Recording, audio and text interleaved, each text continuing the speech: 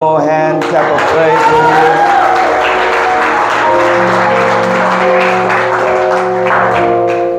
Everything's working in our favor. Amen. Bible says all things work together for those who love the Lord and are called according to his purpose. Do you believe that this morning? Amen. He's working it out. He's working it out, and he's working it out for your good and for his glory. Amen.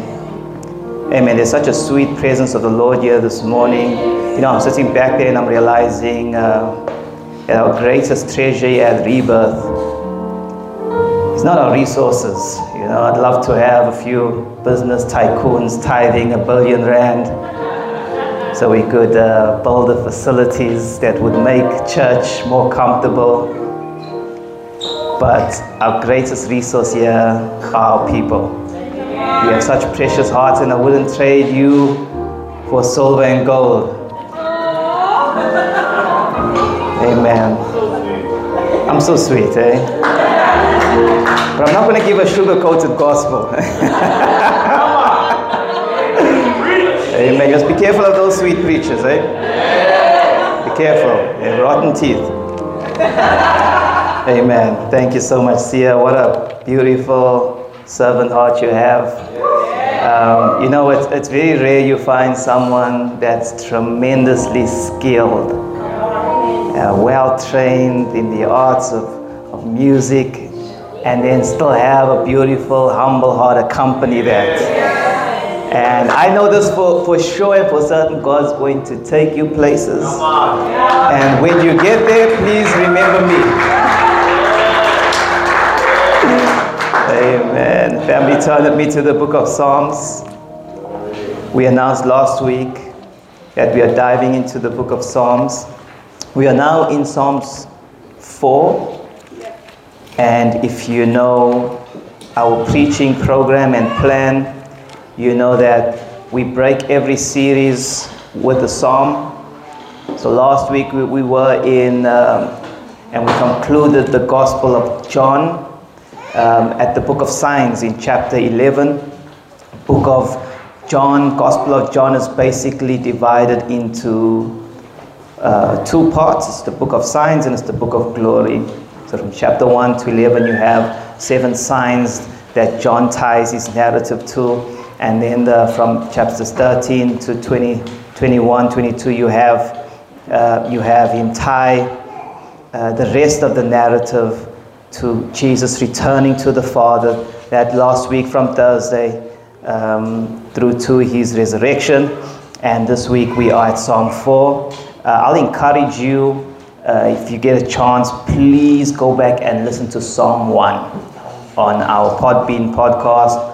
We laid down a foundation of what these Psalms are about, the types of Psalms, the importance of the Hebrew literature that is employed in the compiling and writing and recording of the Psalms. We spoke about parallelism and the evocative, figurative language that the psalmists employ.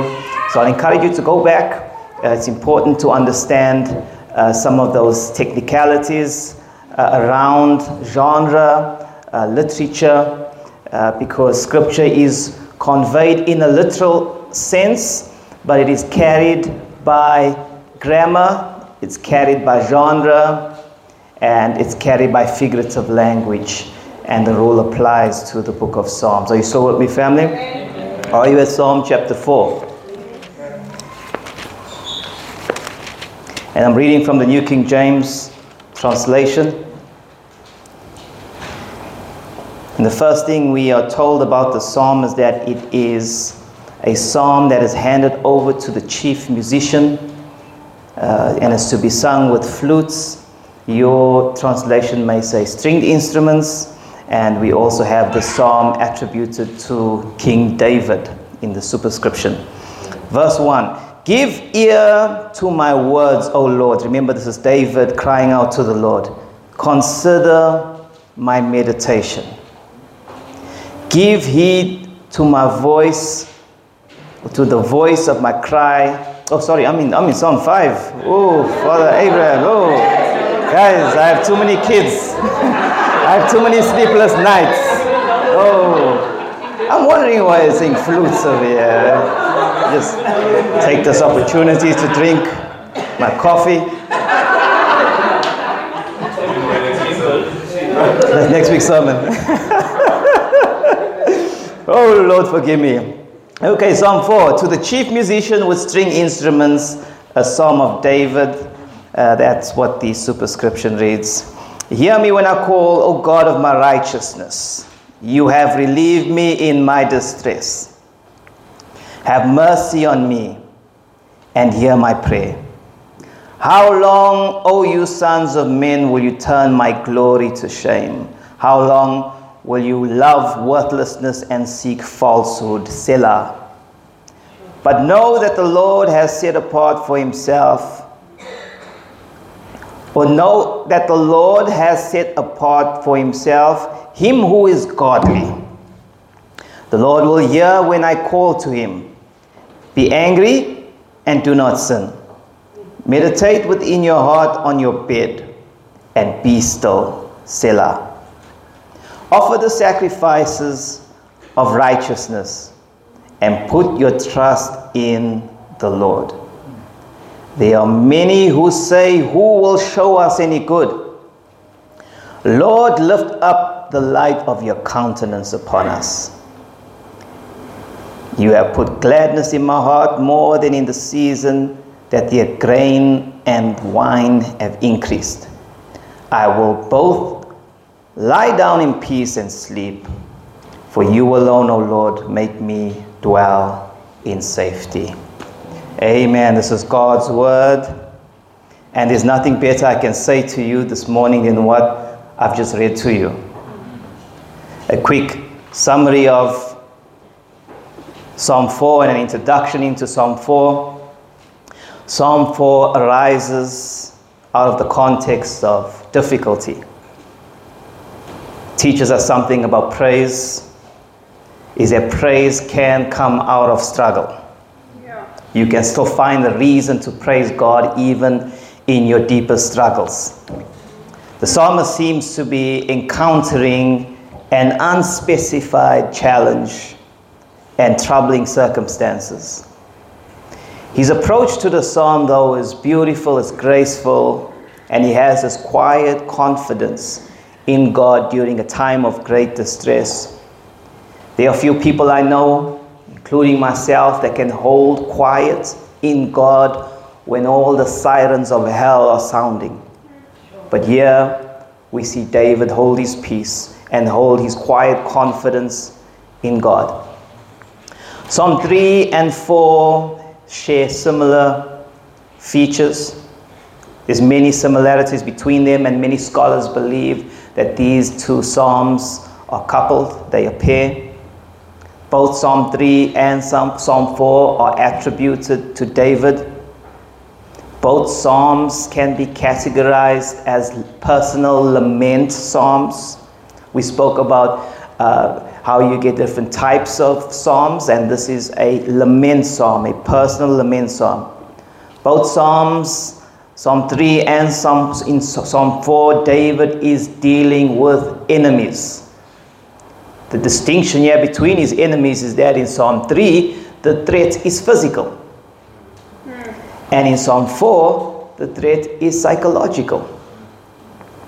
And the attack in Psalm 3 is aimed at physically killing him, but the aim of the attack in Psalm 4 is aimed at psychologically debilitating him. And sometimes the enemy, if he cannot wipe you out, he'll wear you out mentally. And to such a point where you die before you even hit the grave. Psalm 3 refers to David as rising up in the morning, whereas Psalm 4 refers to David at nighttime during sleep. Some references cite Psalm 3 was sung by the Jews during the morning time, and Psalm 4 was sung during the evening time. One of the key literary features of the psalm is the way that the Hebrew words and roots are repeated. And the reason why the psalmist and David repeats these Hebrew words is because he's aimed at creating a contrast and a sense of reversal through the entire passage. And so what do I mean? I mean these repetitions create a contrast and comparison. So in verses 1, he speaks about, when I call, answer me. In verse 3, he says, Lord, hear me when I call. It's a contrast. He speaks about the God of my righteousness in verse 1. And then in verse 5, he speaks about the sacrifices of righteousness. You have him appealing to his enemies, saying, meditate in your heart on your bed.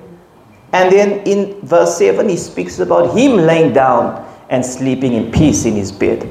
And so he creates this contrast, and this contrast seeks to support an overriding motif in the psalm, which speaks to the Lord who hears when we call. That is the theme of the psalm. The Lord hears when we call. In other words, he still answers prayers. Amen.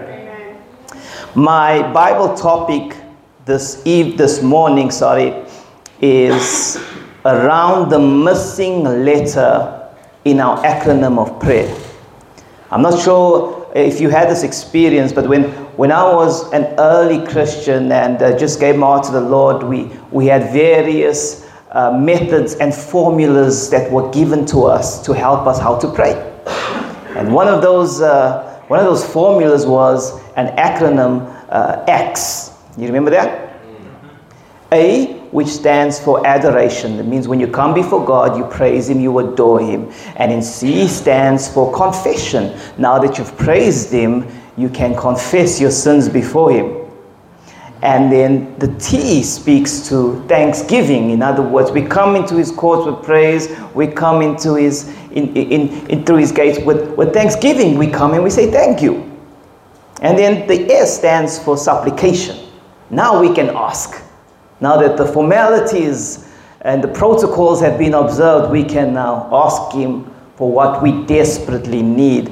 And while this is a helpful acronym in teaching us how to pray, there's also an important component missing in this approach to God in prayer.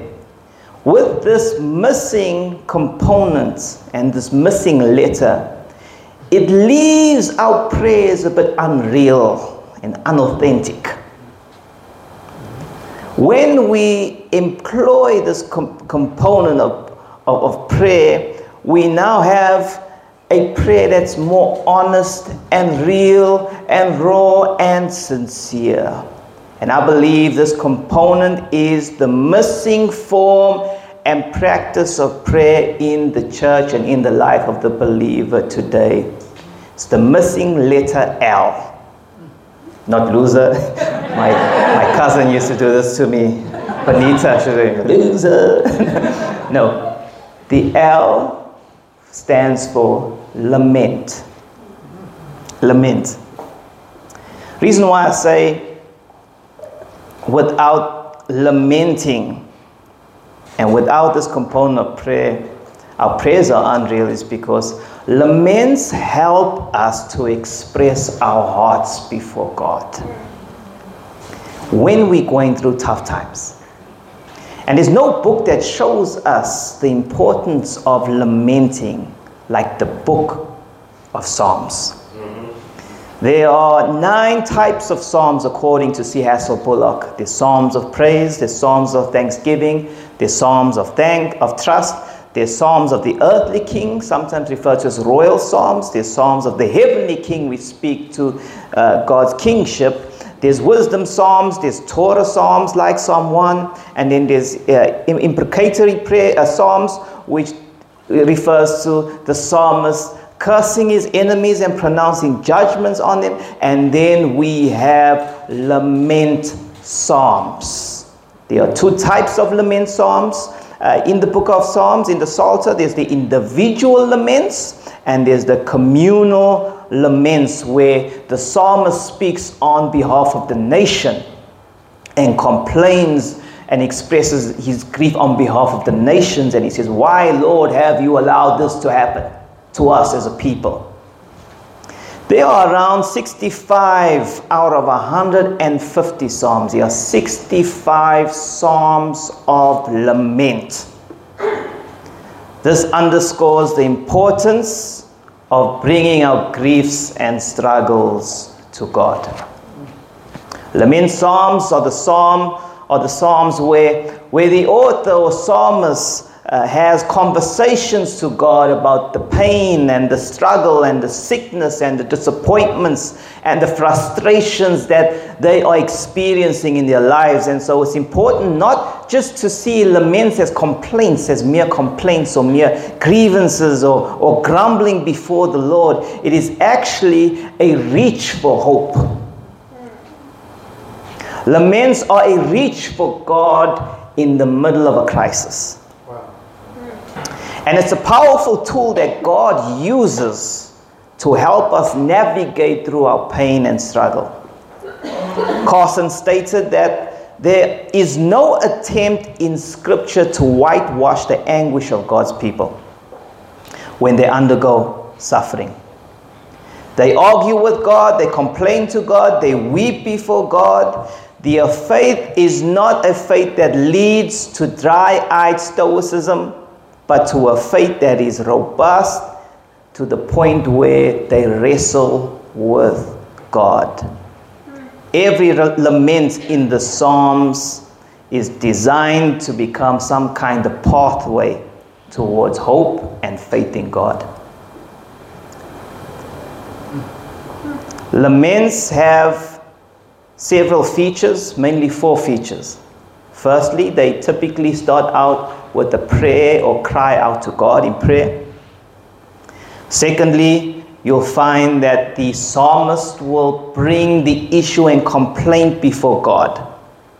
Thirdly, he will request for mercy and deliverance. And lastly, you'll find that the lament does not typically end in despair and in a complaint. It ends with a high praise. In other words, it's okay to come to God with your complaints and your griefs and your despair and with your snot and tears. But when you are done praying, find your hope and confidence in God. Amen. Jesus himself found himself in times of lamenting.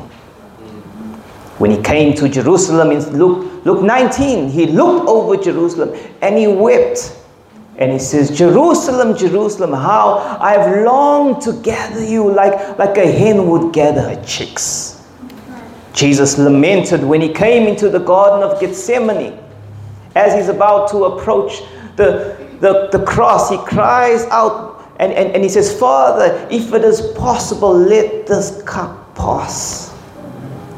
Jesus found himself even on the cross lamenting when he took up a lament psalm, Psalm 22, when he says, my God, why have you forsaken me?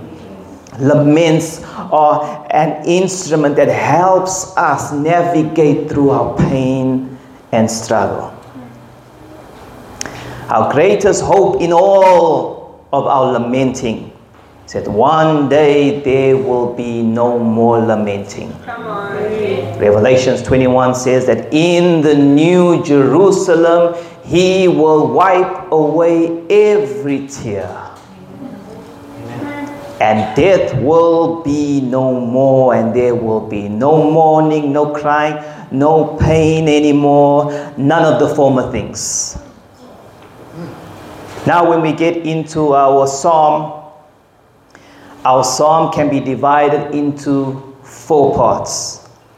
Firstly, there is a superscription. Secondly, in verse 1, David speaks to God. Thirdly, from verses 2 to 5, David speaks to men. And lastly, between verses 6 and 8, David now turns to God and speaks to God again. So there's a superscription. David speaks to God in verse 1. In verses 2 to 5, David speaks to men. Then from verses 6 to 8, David now turns back to the Lord and speaks with God. Let's look at our superscription. If you remember our first sermon on the book of Psalms, superscriptions, according to Hengstenberg, are as old as the Psalms and the scriptures themselves. They were placed there by the original authors of the Psalms. They are inspired. They are not insignificant details. The purpose of superscriptions is that it's designed to inform the reader about who wrote the psalm and how the song was to be sung. And sometimes they tell us a little bit about the nature of the psalm and what type of psalm it is. And in some cases, it gives us an idea to the historical setting of the psalm. When we looked at Psalm 3, we read about how Psalm 3 was written out of David's experience in the superscription while fleeing from his son Absalom, who usurped the throne. And it was the superscription that gave us that detail so we could refer to Samuel, 2 Samuel, and read about the context of what actually took place. So from the superscription, we learned firstly that this is a psalm of David. David wrote the psalm. He is the author.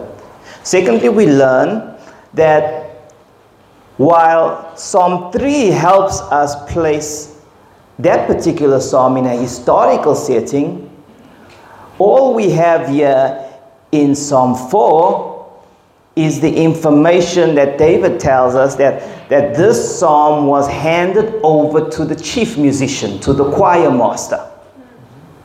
There are over 55 references in the Psalms of superscriptions that indicate that the psalms were handed over to the musical director or the choir master. So what we gather from this is that there was an appointed worship leader or a minister of music in the tabernacle and in the corporate assembly.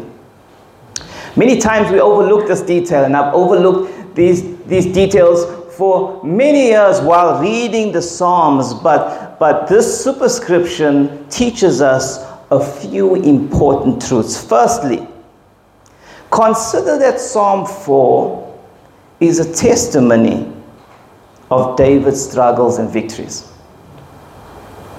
And he hands this testimony in song form to a musical director. And he says, let the whole congregation sing it. So what we learn here, firstly, is that the struggles we go through and the testimonies we have extend beyond our private world. Yeah. In other words, the struggles you go through and the testimonies you have are meant to bless others. Yeah. And that's what we learn from this. Our testimonies are designed to help strengthen the faith of the assembly, of the church. Secondly, we learn that the fact that David handed this testimony over to a music director to be sung. The fact that David handed his struggle and his testimony over to a choir director to be sung underscores the important role that music plays in our challenges. That sometimes when you are going through a struggle, you need to sing your way through. You need to praise your way out. Because praise is a weapon. That's what the Bible says in Psalm 32. It says that the Lord shall surround us with songs of deliverance. That's why in Isaiah 61, the Bible says, put on the garment of praise for the spirit of heaviness. Sometimes the best way to confront your deepest challenges and your darkest times is a simple method of singing your way through. Find yourself a song. Put that song on repeat. You sing it day in and day out. You sing it week in and week out. That will be your song of deliverance. And lastly, we learn that in this psalm being handed over to the music director, it was handed over for the entire congregation to sing together. In other words, we come together in fellowship to sing together and express our confidence in God together. Even in times of struggle, even in your darkest, lowest times, we come to church together to sing together. That's why I cannot understand how people would avoid the presence of God when they are going through a struggle. People say, hey, brother, I'm just going through something. I'll see you in church in a few weeks. No! We come together to worship through our struggles. Getting into verse 1, we look at our first trophy.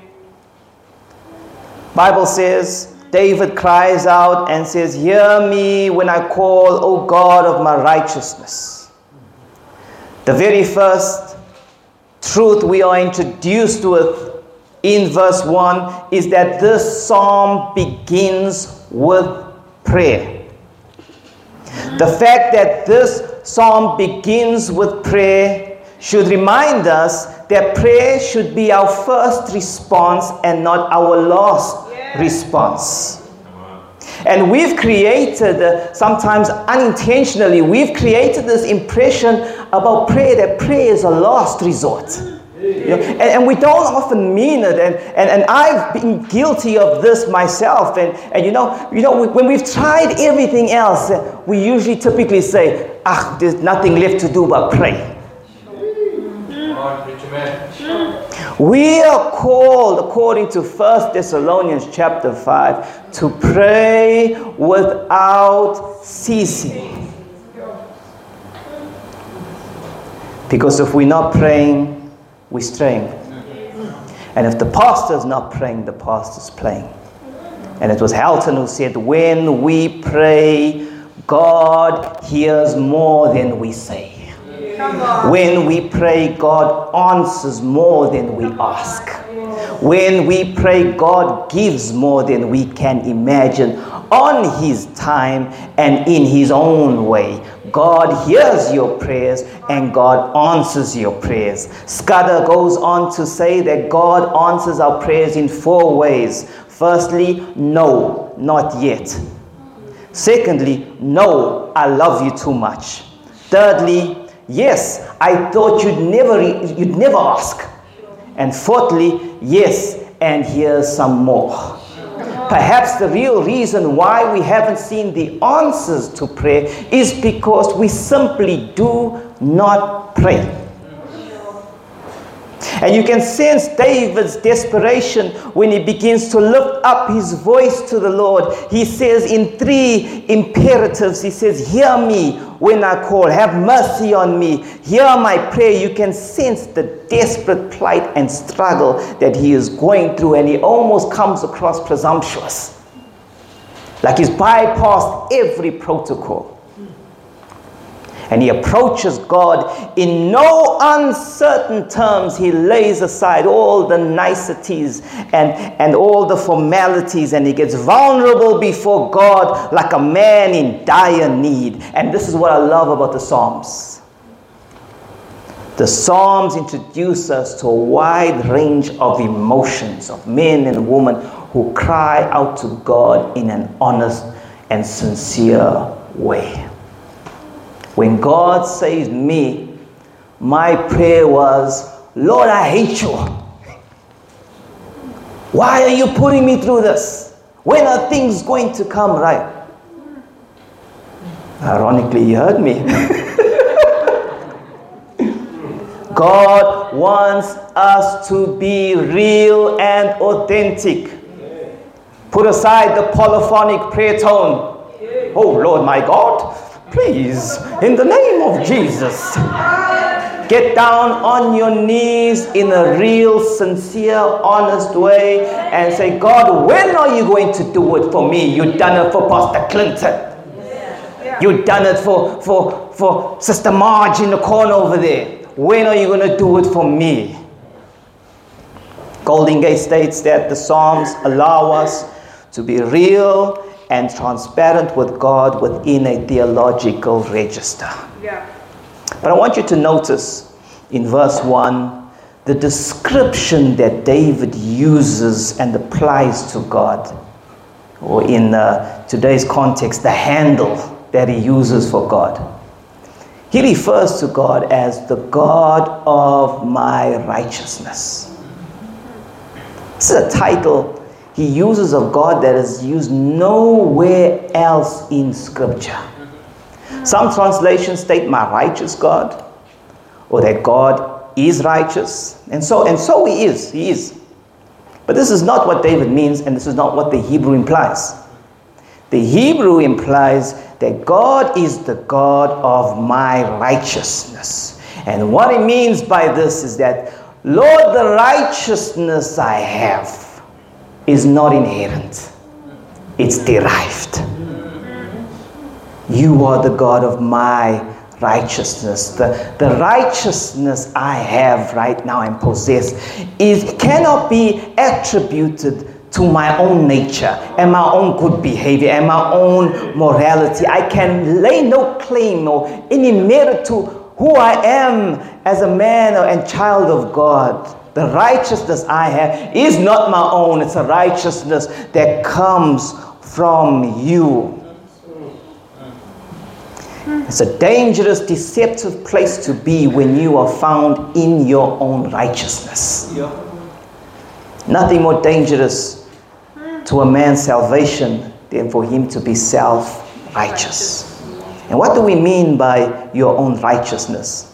One of the best ways I can describe it for you is that when you are attempting to serve God in your own righteousness, it's an attempt to provide your own standard for salvation. Yeah. Come on. It's an attempt to create your own version of the gospel. Yeah. And it's a version that doesn't penetrate your heart. And it's a version that doesn't change your lifestyle. And it's a version that doesn't even change your speech at times. And it's a version that is void of the power of God.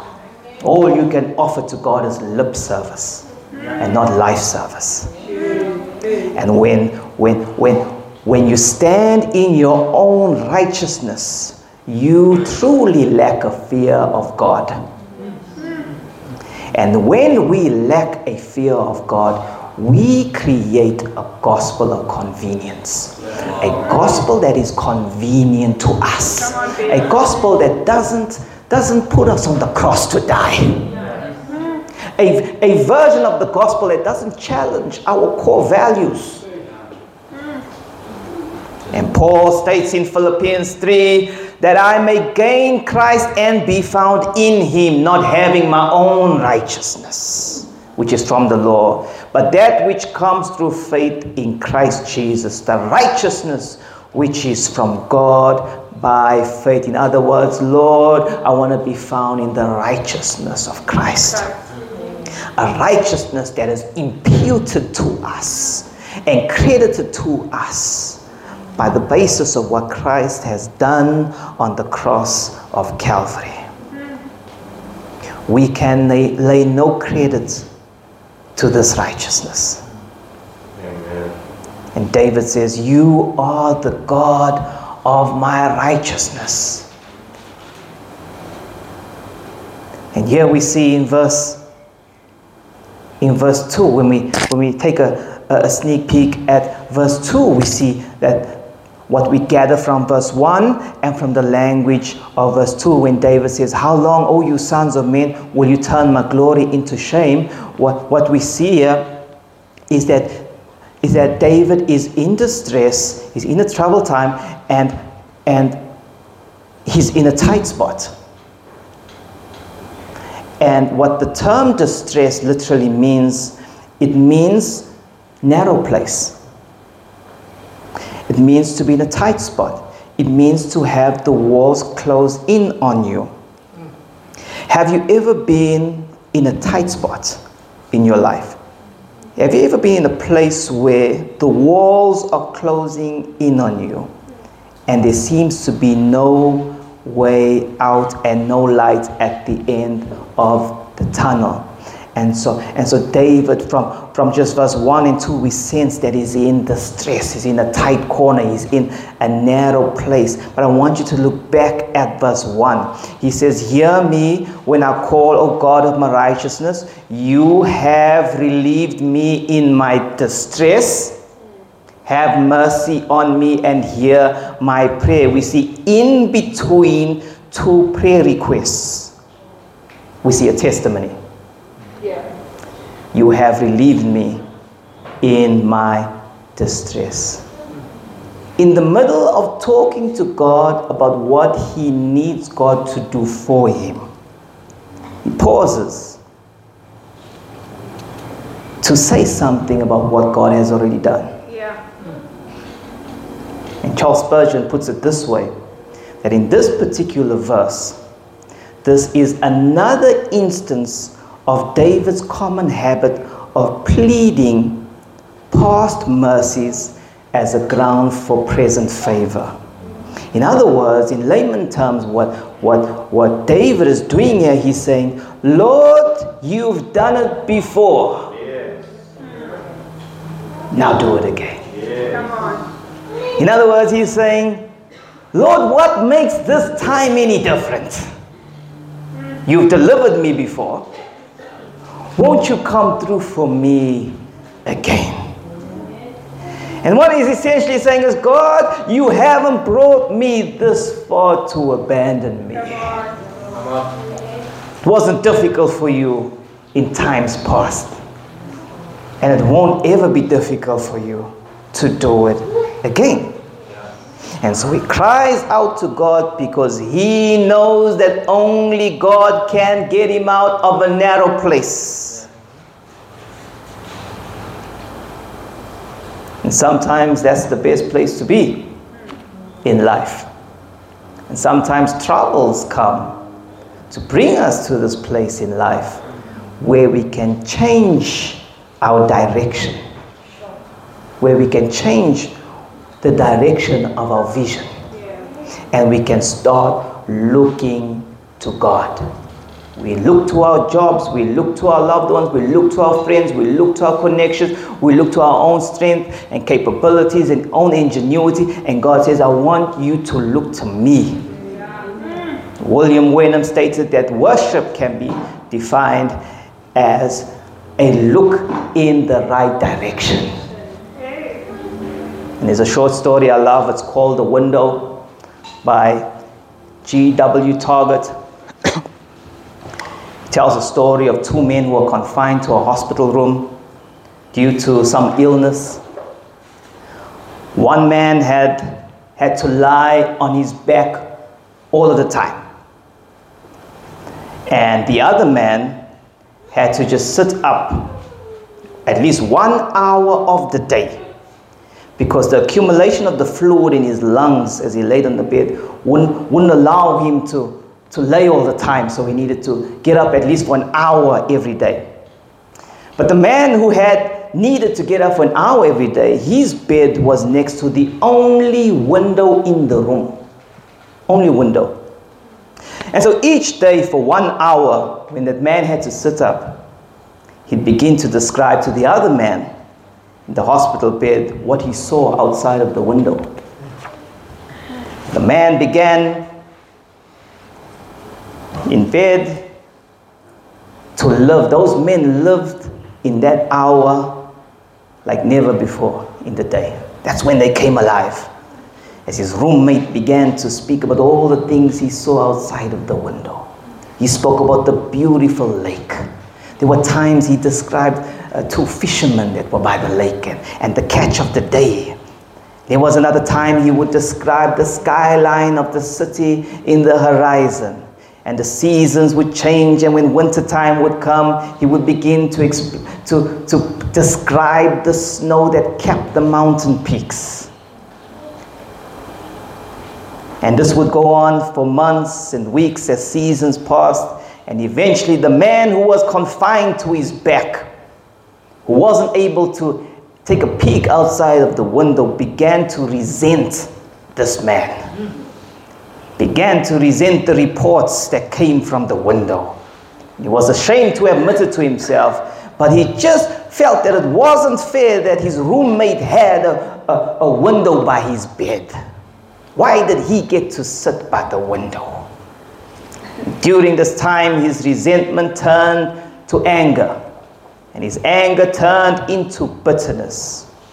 And one night, the man who was furthest from the window was awakened by the coughing of the man by the window. And this man was desperately needing to clear his lungs, and there was no one to help him up. So he looked over at the button and he tried to press the button to alert the nurses, but he could never reach the button. But the man furthest from the window looked at him, and it would have been easy for him to press his button to call the nurse, but he didn't. And he chose not to offer any help. And in a few moments, the coughing ended and was replaced by laboring, intense wheezing. And finally, there was a silence, and the man by the window had died. A few hours later, the nurses discovered that the patient by the window had died during the night, and his body was removed from the room. And then the man who was alive quietly asked the nurse, "Since I am now alone in the room, may I have my bed moved to the window side?" And the nurse agreed. And after the bed had been moved and he was alone in the room, he summoned all the strength he had to pull himself up by his elbows. And at last, he finally got to lay by the window side and see all that was awaiting for him outside of the window. But he made a startling discovery, that when he looked outside of the window, there was nothing but a brick wall. What direction do you look when you're in a narrow place? Do you look around? Do you look within? Or do you look up? So David turns now from speaking to God, and now he speaks to men who have been the cause for his distress. He makes an appeal to them from verses 2 to 5. He says, "How long, O you sons of men, will you turn my honor and glory to shame? How long will you love worthlessness and seek falsehood, Selah? But now that the Lord has set apart for himself him who is godly, the Lord will hear when I call to him." This is arguably the most interesting part of the psalm. This is where the psalmist shifts his focus from speaking to God and invoking the attention of God to appealing to sinful sons of men. And the language in verse 2, by observing the language of verse 2, we can tell that these men are the reason why he's in this distress. And Ross tells us that when David refers to these men as the sons of men, that it is a description and a reference to men who are of renown. These are prominent men. These are influential men. And the English translation doesn't bring out this distinction, but the Hebrew does. That these are men of influence, men of power in Israel. And David poses 2 rhetorical questions to them. How long will you turn my glory into shame? And how long will you love worthlessness and falsehood? So from the first question, we gather that David's reputation is being slandered, and his authority as a king in Israel is being undermined by these prominent men. And as a leader in David's time, being king, his reputation meant everything to him, because it can cause you to lose your power amongst the nation and even lose his position as a king. And if there's anything we learn about the importance of reputation, Robert Greene teaches us this of reputation. Robert Greene teaches us this in his book, The 48 Laws of Power, where he stated that reputation is the cornerstone of power. And as a leader, your reputation is your most valuable asset. That's what the Bible says in Proverbs, a good name is better than silver. And from reading this description and from reading this question in verse 2, we get a sense of the theme of Psalm 2, which plays out in a similar scenario where in Psalm 2, David says, the rulers have taken counsel against the Lord's anointed. So we get that feel that these men have taken counsel against him and have undermined his reputation and authority as a king. Greene further states that doubt is a powerful weapon. And once you let it out of the bag with insidious rumors, your opponents are in a terrible dilemma. In other words, all you need to do is sow the doubts of confusion and slander and gossip to undermine someone's authority.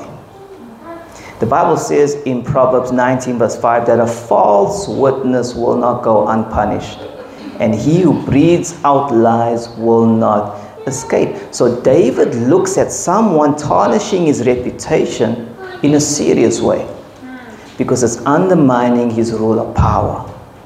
And one of the most dangerous traps we can fall into as a people of God and as believers is that we can fall into a trap of assuming that we never ever have to defend our reputations. It's not always wise to allow a rumor to spread without addressing it. There's times where we have to address it, because it is important what people generally think about you when you're in a position of power. On the other extreme, it's impossible to try and control everybody's opinion about you. It's too big of a burden to bear. And so the Bible never goes out of its way to encourage us to go and try and defend our reputation all the time. And so what we see in life generally is that when it comes to slander and gossip and this kind of undermining, we see that leaders are always the most vulnerable to this attack, because leaders are easy targets. And usually we see it unfold in a way where those who are spectators usually slander those who are participators. It's like watching a soccer game. I can bet you now Remy and Laurent know exactly how to run their teams. But to become the manager of Arsenal, for Remy to become the manager of Arsenal, and for Laurent to become the manager of Arsenal, or to even go and play in the field, is a different ball game. And so usually it's those who are seated correcting those who are running. Usually it's those who are spectators correcting those who are participators. And so leaders become easy targets. And one of the reasons why we encourage everybody to get involved in the house of the Lord is because once you get involved, you find out it's not as easy as it looks. It's not until you run a business that you find out it's not easy running a business. It's not until you lead a church that you find out, oh my God, this is what it was about. It's not until you lead a family and kids until you know that it's not as easy as it seems. And so from the second question, David goes on to say, how long will you love worthlessness and seek falsehood? This is an intriguing question, because by looking at this double description of worthlessness or vanity, as some translations put it, and falsehood, this is a description that is always ascribed to idolatry in Scripture. Tremper Longman states that the second parallelism in verse 2 accuses the foes of worshipping false gods. Hence, we have some translations like the NIV that prefer a more concrete translation of the term falsehood and replaces it with false gods. And so now we possibly have an idea and a better understanding of the context as to why these prominent men have been distressing and attacking David. Their affections in worship have changed. They are no longer allied to the Lord of hosts. Their hearts have been turned to idolatry. And then in verse 2, we see a musical notation that we covered in Psalm 1. The term Selah doesn't mean amen. It simply possibly means one or two things. A change of key in the song, or a high point in praise where you probably need to raise your voice higher, or it means to play the instruments louder. Okay? And this musical notation, Selah, at the end of verse 2, now signifies a shift in the lament. So the psalmist now moves his focus off from his enemies and tormentors, and he now moves it back to God. And he says this, but know that the Lord has set apart for himself him who is godly. The Lord will hear when I call. In other words, David is saying, you have slandered my name. You have undermined my position as a king in all of Israel. But know this, and his enemies don't want to hear this. He says, the Lord has chosen me. And he has sovereignly put me here. And only the Lord can remove me from here. We see David remind his enemies of a truth that they don't want to hear, the truth of election, that God has chosen the godly for himself. And in David's case, the statement was a reminder that he became king by the sovereign choosing of God and not by man's authority. Then we have now from between verses 4 to 5, David issued a strong appeal to his enemies. He says, be angry and don't sin. Meditate within your heart on your bed, because the bed is a place of reflection. And he says, be still. He says, offer the sacrifices of righteousness and put your trust in the Lord. Now I want you to consider this, that his enemies hated him. His enemies plotted against him. His enemies had nothing good to say about him. His enemies slandered him and sought to remove him from his throne. They despised him and they brought him into great distress.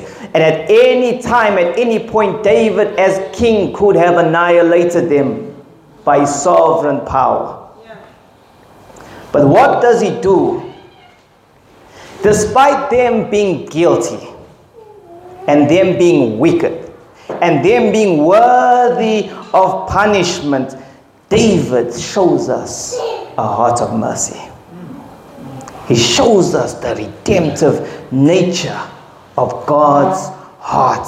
He shows us the merciful nature of God by appealing and calling these men, his enemies, deserving of death, to repent.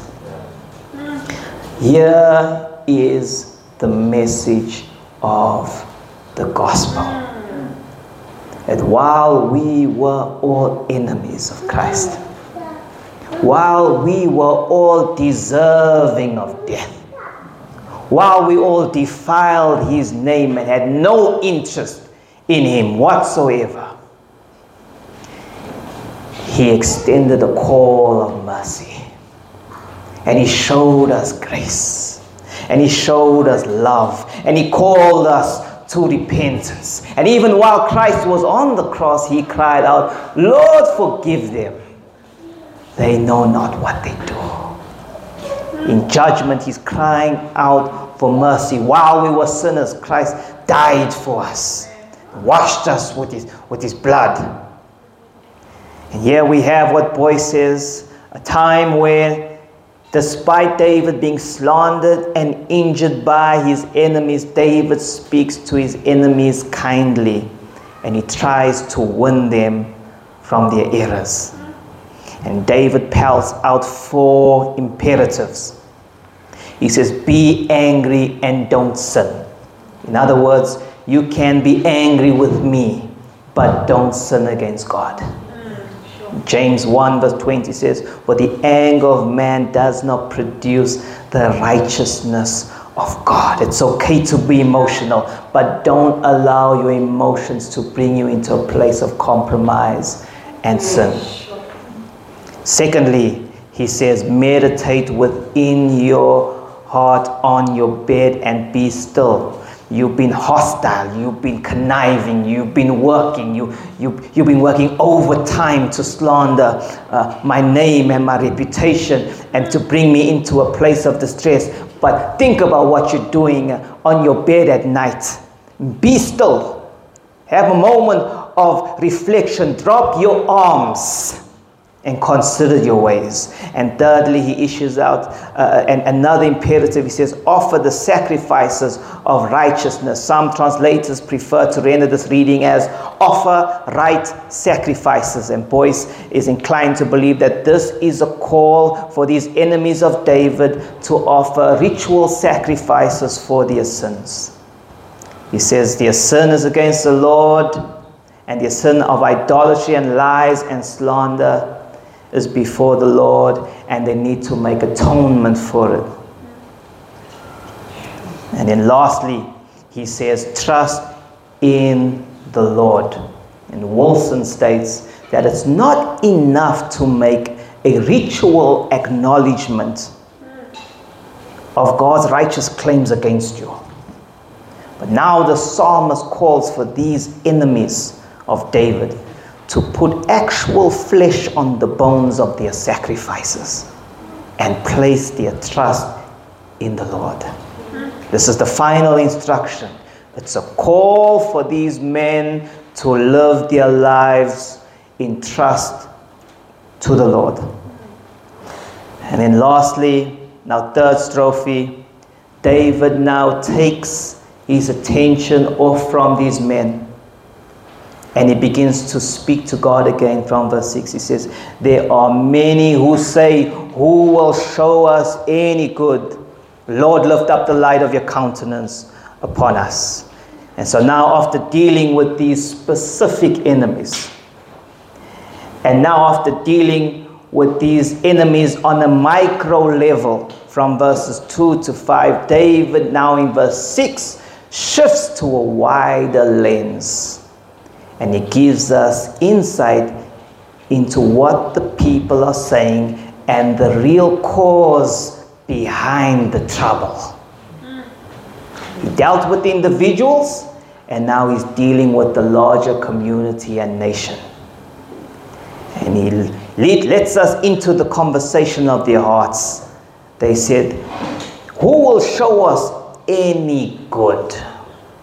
This is a question that relates to prosperity.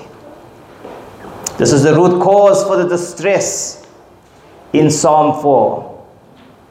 Truth be told, many of the people in this nation have grown weary and have become frustrated with the hardship they are facing as a nation.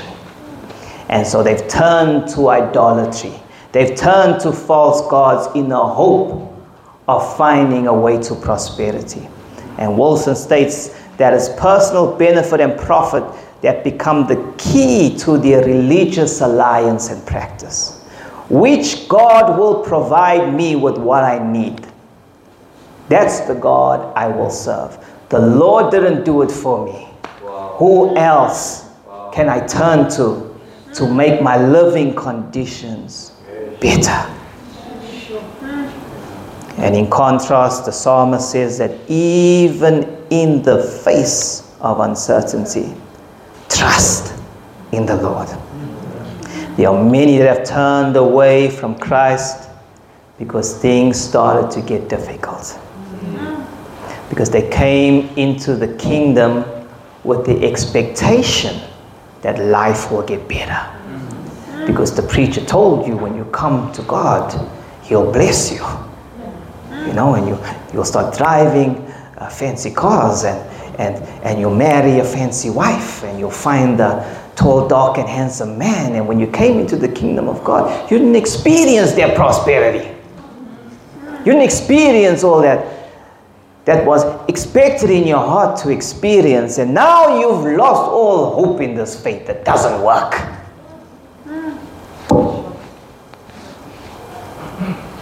David now, the latter part of verse 6, he recalls, in light of the faithlessness of many, he recollects in view of all those who have turned away from the Lord.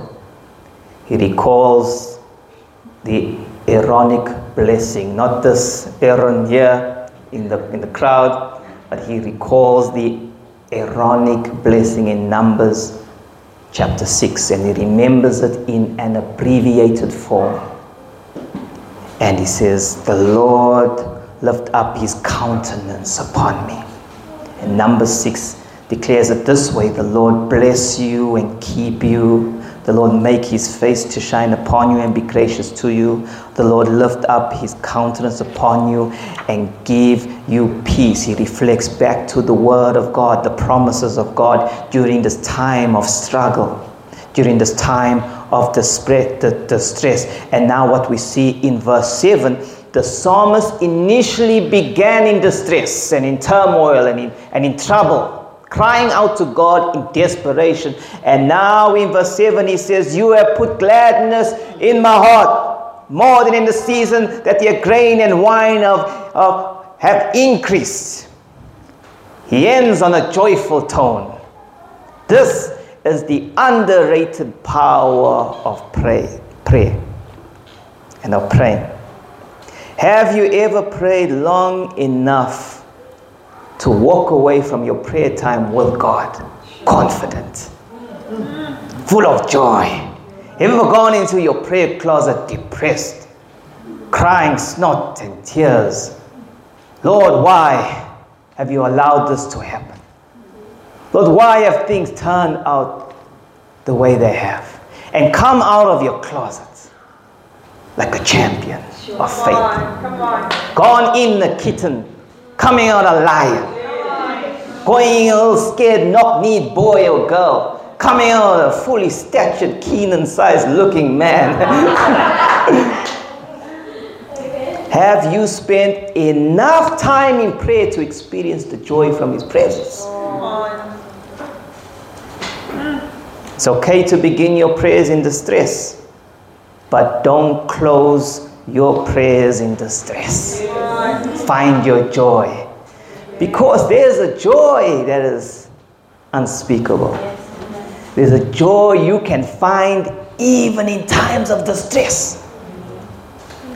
You can be going through hell and high water and experience a joy from the Holy Ghost. Because your joy is not determined from your happenings. Your joy comes from the presence of the Lord. And when you begin to experience this joy, you find your strength. Because the joy of the Lord is our strength. And Chardin states that joy is an infallible proof of the presence of God.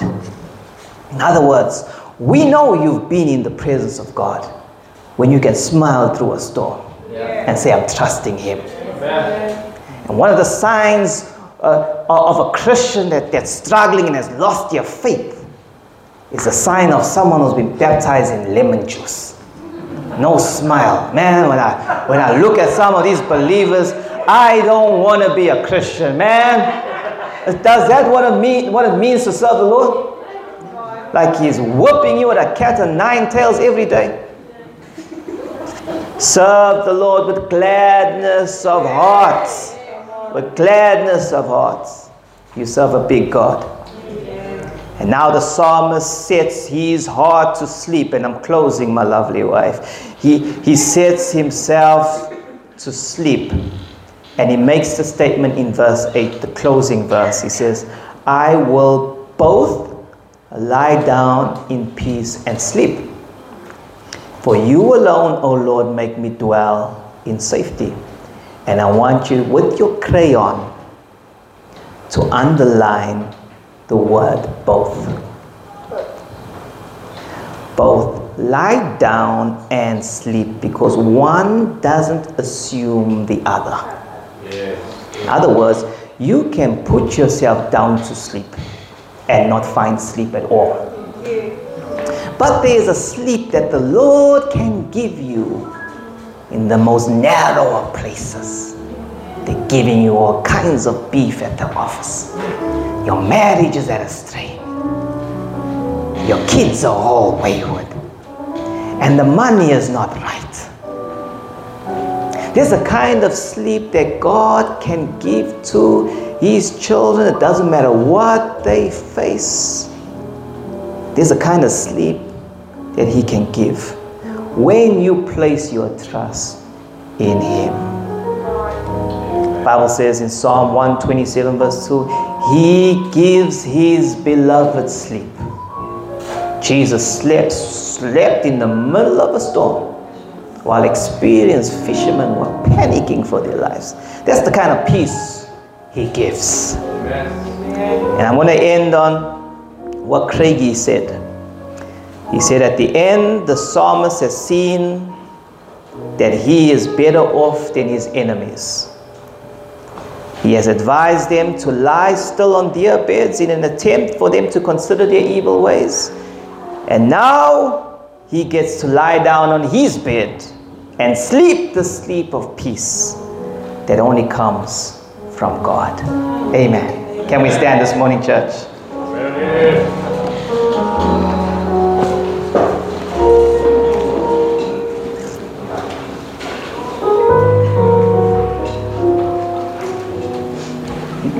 I want you to lift up your hands.